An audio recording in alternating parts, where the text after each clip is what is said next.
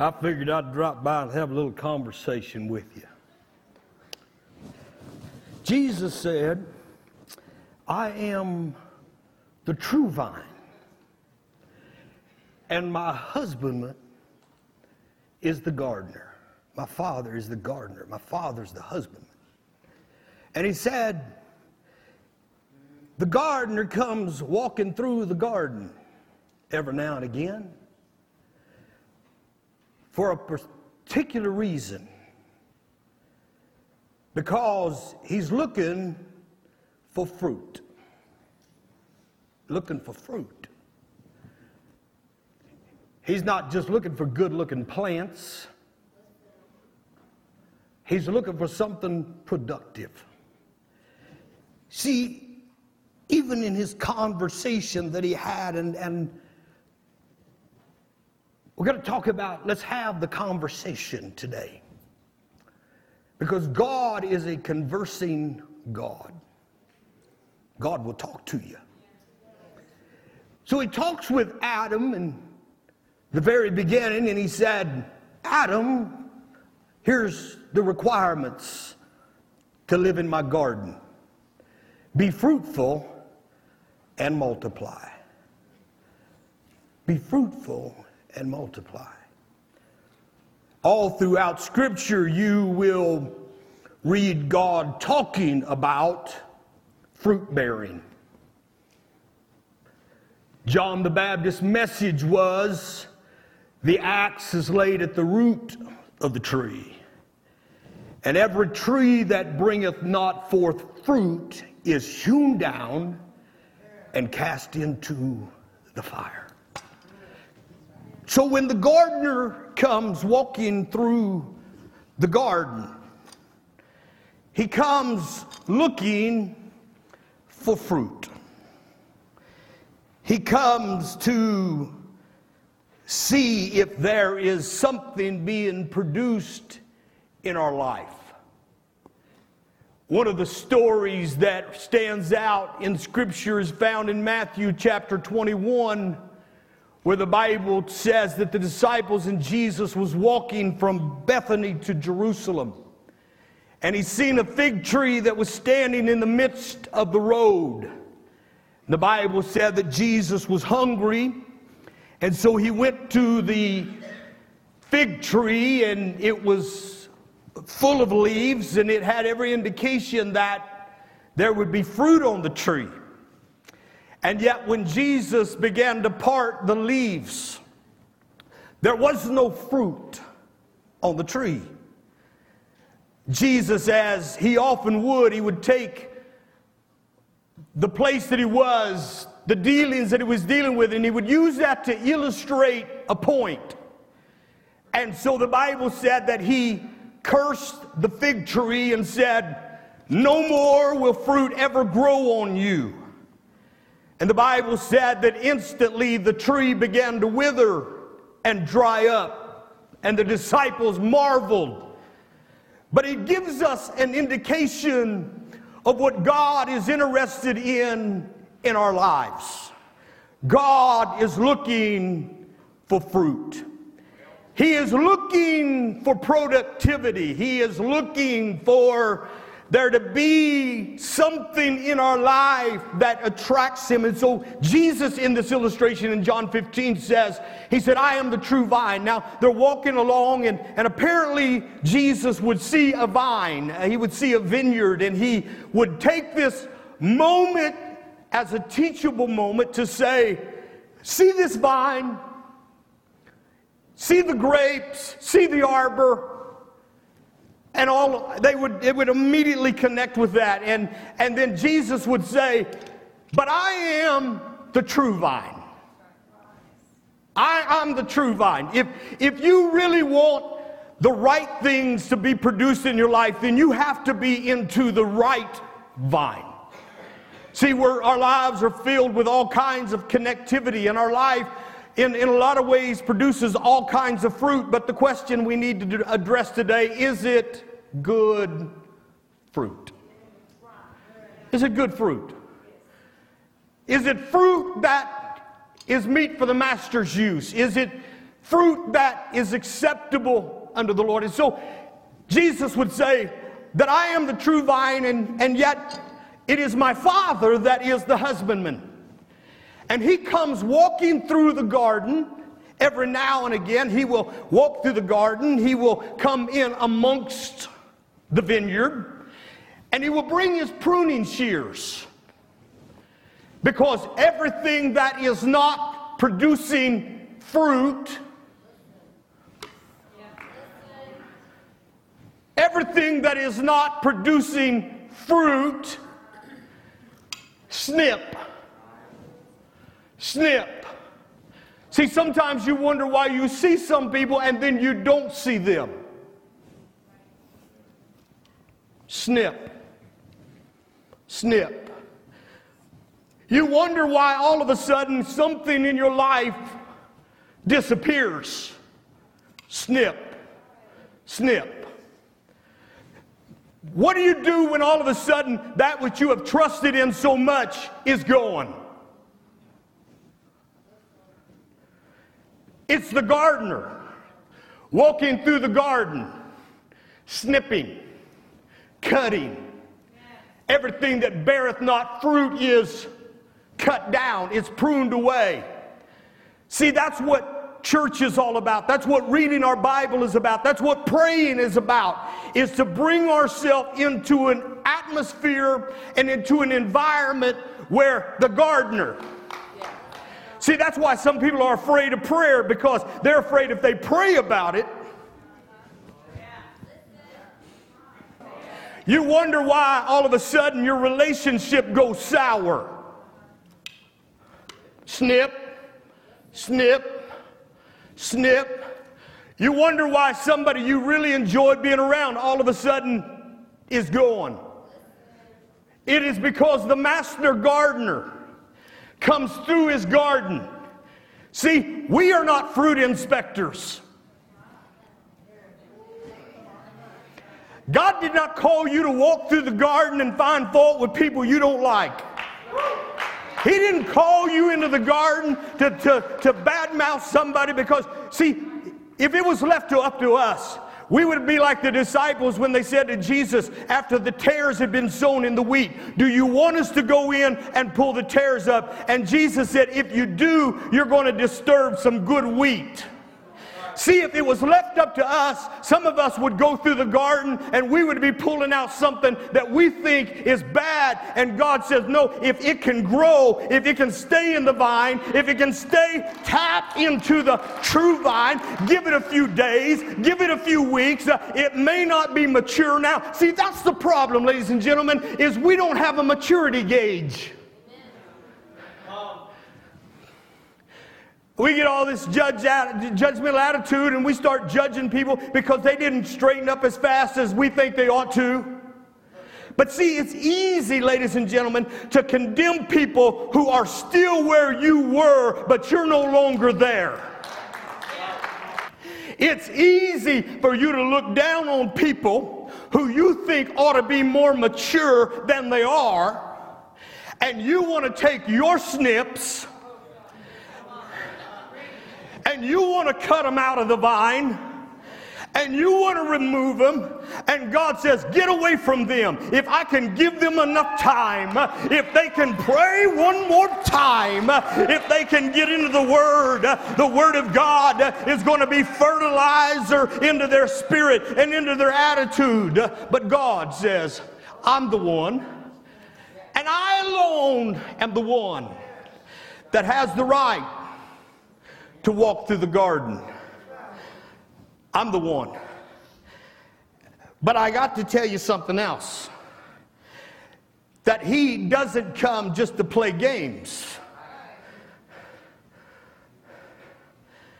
Sometimes the pruning hurts.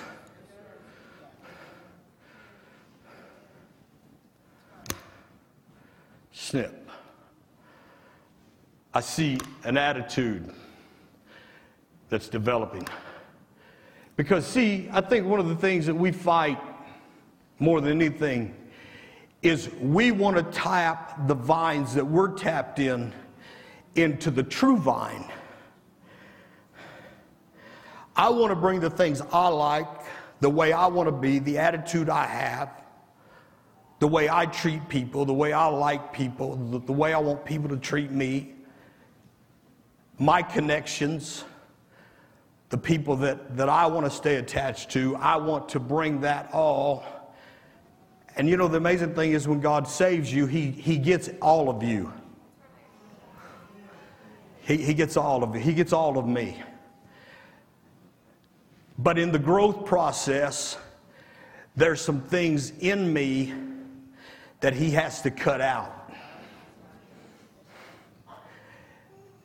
There's a root of bitterness. See, our biggest conundrum is that we're addressing the fruit and not the root.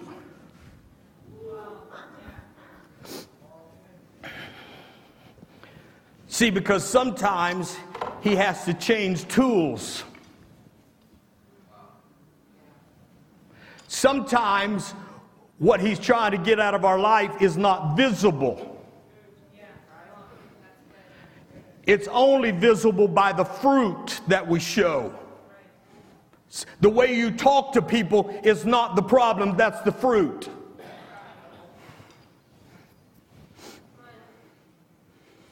The root is an issue. See, Job chapter 14, throw it on the screen, Brother Kyle, if you would. Job chapter 14 and verse 7. Job is speaking of a tree that's been cut down.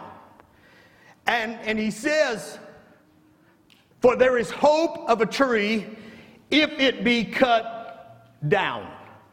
See, if God sometimes just takes the external, the things that you can see, they're going to come back. There's hope if a tree be cut down that it will sprout again and that the tender branches thereof will not cease. Verse 8. Though the root, somebody say root. Somebody say we're going to the root of the problem today. We're going to the root of the problem today. How many's tired of dealing with external things? How many's tired of dealing with the attitude of things? How many's tired of dealing with bad fruit and you're ready for some good fruit to be growing in your life? If you're going to have some good fruit, you got to go to the root. It's not the fruit, it's the root. It's not, oh, come on, somebody. It's not the fruit, it's the root. And so sometimes God says there's a root that is waxen old in the ground, and though the stock thereof die, or what you can see dies. See, this is what God was saying through the writer of Hebrews when he's talking about Ezekiel. He's saying Ezekiel had a spirit of fornication. Now, he's not talking about a sexual deviancy. He's talking about not having the ability to control his desires. Not having the ability. You want to know what fornication is? Fornication is not having the ability to control your desires. Just an unquenchable appetite. Just an unsatisfactory appetite. Just anything you want to do, you do. It doesn't matter if it hurts somebody, if it hurts yourself. It doesn't matter if it brings self-deprivation and destruction. It's all about me. It's me. It's all about me. It's fornication. And God said Esau had a spirit of fornication. He sold the precious for the temporary. And he said, lest a root, somebody say root, lest a root of bitterness spring up. And so Job said, though the root wax old in the earth, and the stock thereof die in the ground. The next verse says, yet at the scent of water, it's going to grow. Oh, Jesus. See, if you leave that root alone in the ground, given the right situations, given the right set of circumstances, old friends coming into your life, old things that you didn't really tear down and let God prune out of your life, all of a sudden they get a little water and they begin to grow. Some of you are wondering why you're fighting the same thing that you fought for years and desires and things that's in your heart. I came to preach to you. It's the root. It's the root. The root's still in the ground. And so God says, every now and then I'll bring the pruning shears, but there comes a time when I got to go a little deeper. And so he comes with the hoe. He comes with the shovel. He said, I got to dig some things out. See, in our life, we often say, man, my life's hectic. That's the fruit. The root is you have no organization. You ain't going to help me today, but we're going to go there. The racism that you allow to linger in your spirit is not the root, that's the fruit. The fruit is hatred.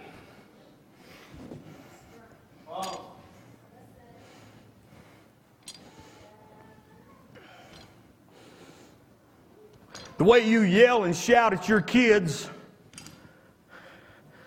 is the fruit.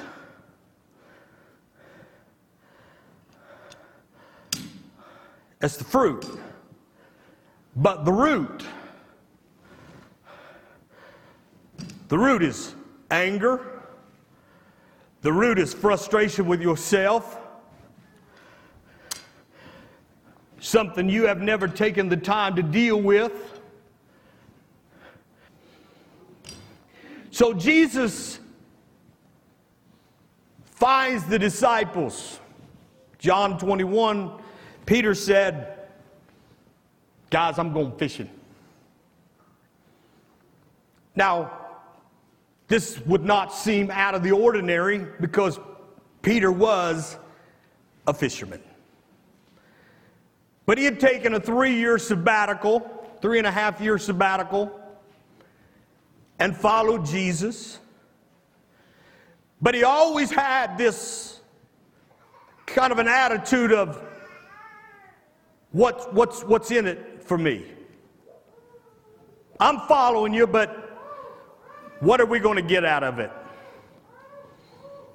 Because he would come to Jesus and say, hey, we left all to follow you. And when you go to the base of it, Peter's problem was that he thought following Jesus was a better earthly opportunity than fishing.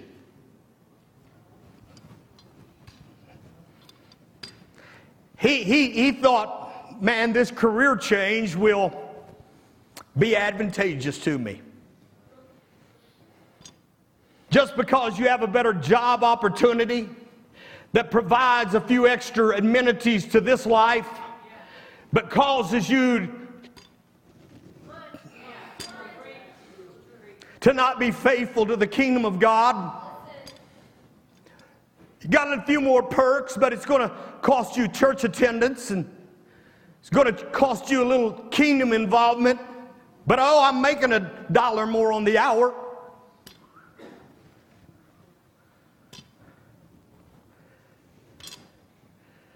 I think God will understand. If he doesn't, he can just deal with it. Looking for earthly advantage when it's going to cost you eternal advantage. Jesus would say in Matthew chapter 6, he would say, I think it's obvious. The Message version says, I think it's obvious that wherever the thing you treasure is where I'm going to find your affection and your heart. Whatever's most important to you, whatever is the root. And that's why Jesus was trying to establish the root is the most important thing. If the root's bad, then you've got to go through the process of digging out the root, digging that attitude, digging that spirit.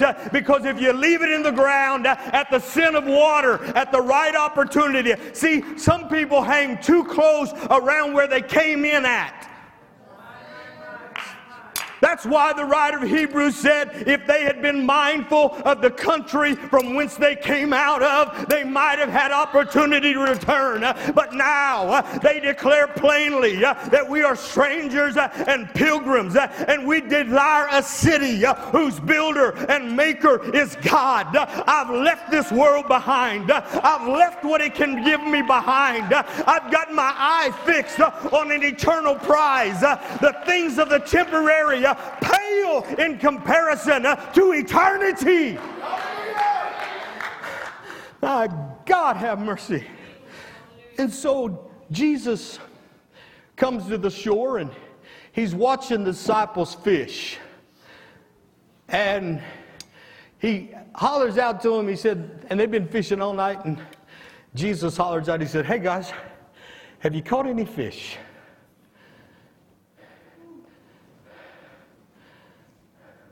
What do you hope to gain by going back to where you came from? What do you hope to get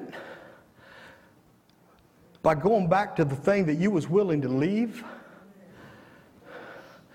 in hopes of something better? "Hey Peter, have you caught any fish?" "No." And here's this voice says, "Well, throw your net on the other side of the boat." Now think with me just for a moment, gentlemen, ladies. Don't you think that they had fished on both sides of the boat?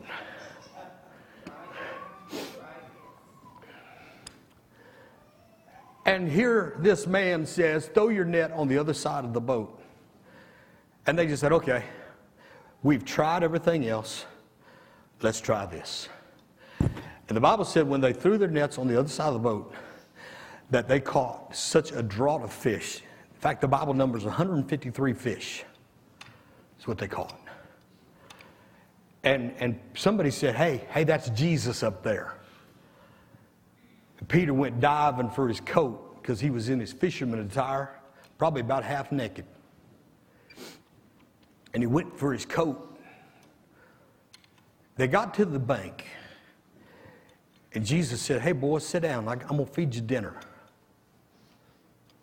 So they sit down. They have fish. They have bread. And then Jesus kind of just gets, come here, Brother David. Jesus, Peter's sitting down there. He's finishing the last fish, kind of taking the meat off the bones, putting another morsel of bread. And Jesus just kind of, "Hey, Pete, what's up?" "What's up?"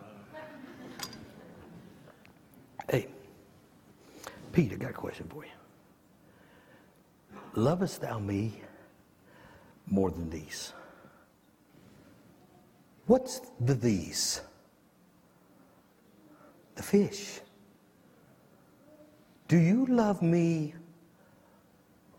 more than where you were when I found you? Do you love me more than that career opportunity? Do you love me more? What is your these? Maybe that's the question that needs to be asked today. What is your these? Do you love me, Peter, more than these? I know you still had an affection there because it pulled you back to where I called you from. Do you love me more than these? Peter said, "Of course. Yeah." "Well, then why did you go back?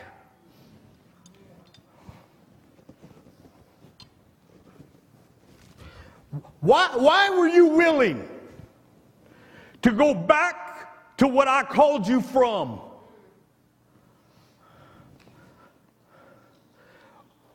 Why, all of a sudden, did the pull of that become stronger than the pull of where I'm taking you? Can I just say today, it's a root problem. And so he said again, Peter, do you love me more than these? And I imagine Peter's already getting a little upset because he had an anger issue. Yes, I love you, Jesus. Feed my sheep.